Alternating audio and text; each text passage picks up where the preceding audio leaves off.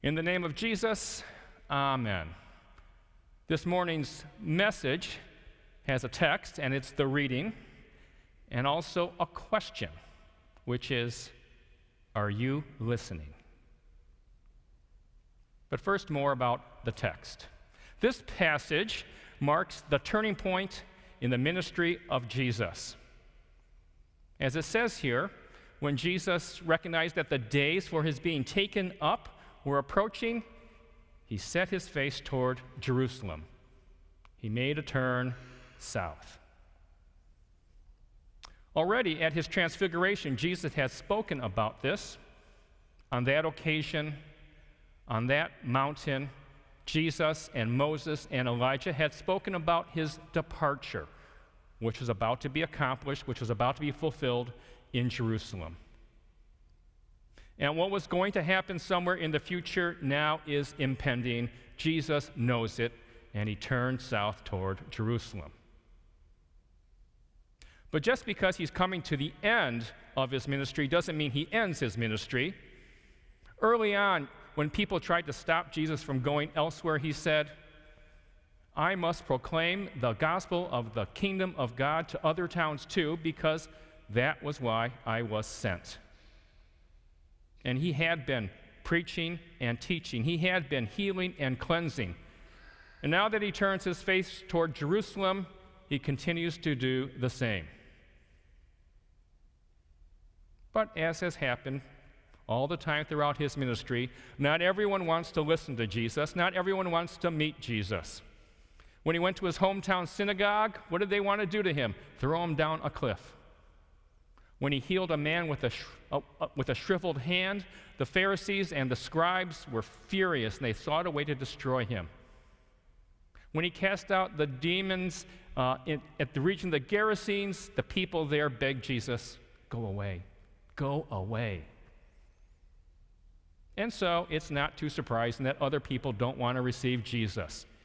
They approach a village of the Samaritans. Jesus sends people to make preparation, but they don't want him. When James and John see this, they think of Elijah. Do you want us to call fire down from heaven and consume, to destroy these people? But Jesus doesn't want to do it. He rebukes them, and they go to another village. Now, what happens here as Jesus makes his way to Jerusalem is quite a bit. Lots of this has been recorded by Luke. And some of the things that we most identify with Luke happened during this journey. You find there the sending of the 72. You find here Jesus at the home of Mary and Martha. You find here Jesus calling Zacchaeus to come down from the sycamore tree and going to his house. Those are some of the things that happen that you find here. And some of the things that we identify with Jesus and what he said, some of the most important ones or the most well-known ones, we find here too. Like the parable of the Good Samaritan, the parable of the prodigal son, the parable of the persistent widow, the parable of the Pharisee and the tax collector. But let's not get ahead of ourselves, or better put, let's not get ahead of Jesus. Let's pay attention to what he's doing here. And what we find Luke telling us about Jesus here is talking about discipleship. But are you listening? What Jesus says here is some of the most clear and concrete, some of the most vivid and memorable things he's said. Some of the most vivid and memorable things anybody ever said. Our tendency sometimes, though, is to jump ahead. That's why our library is filled with commentaries. That's why bookshelves are filled with devotional books. For that matter, that's why there are study Bibles. Now, all those have their place. But first, let's listen to Jesus. And once again, as they were going along the road, someone said to him, I will follow you wherever you go. And Jesus said to him, foxes have holes, and birds of the air have nests, but the Son of Man has nowhere to lay his head. To another he said, follow me. But he said, Lord, let me first go and bury my father. And Jesus said to him, leave the dead to bury their own dead. But as for you, go and proclaim the kingdom of God. And another said, I will follow you, Lord, but let me first say farewell to those at my home.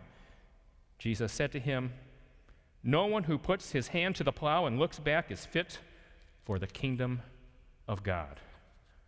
The gospel of the Lord. Of course, listening is more than hearing. You have heard. But like Jesus said, blessed are they that hear the word of God and keep it. There's hearing, and there's believing, and there's obeying, and there's taking to heart. So what is there to take to heart here? What is it about discipleship? It is first to see that it is single-minded, all-encompassing. It could be lonely. It can mean rejection. It can mean even death. But it's the way Jesus went, and those who want to follow Jesus. It means it goes beyond family obligations. Let me take care of my family first. Let me take care of my father. Let me take care of the farewells. No, nothing compares to following. Nothing compares to living under and seeking the kingdom of God. Are you listening?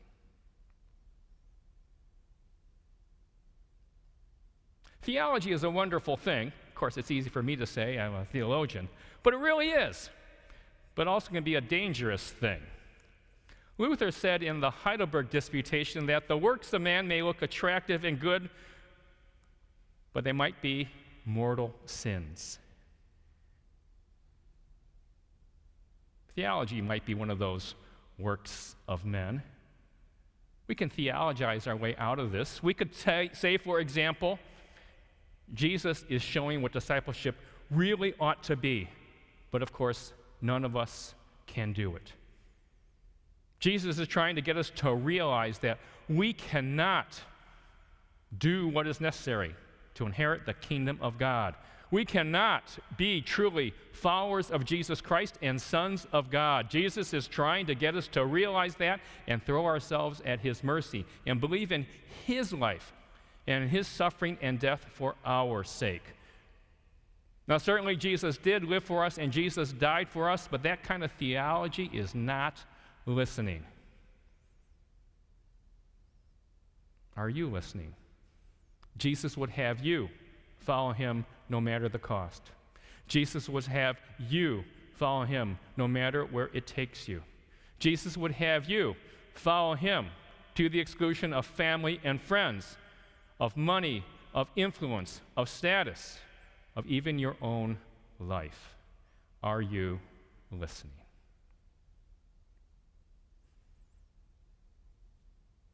I urge you, listen.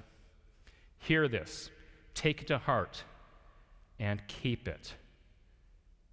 Because where Jesus leads is to life, wholeness, health, salvation. Where Jesus is leading you to is eternal and blessed. Blessed indeed are those who hear the word of God and keep it. Are you listening? Blessed are you, for the Lord has called you to be his own and to follow him. Hear him, listen, believe, take to heart. Of course, you know what happened to Jesus. He made his way to Jerusalem where he suffered and was died, but God raised him from the dead. But that's what God promises to you through Jesus Christ also. Not freedom from suffering, not freedom from death, but life beyond suffering and life beyond death, just as with Jesus. Are you listening?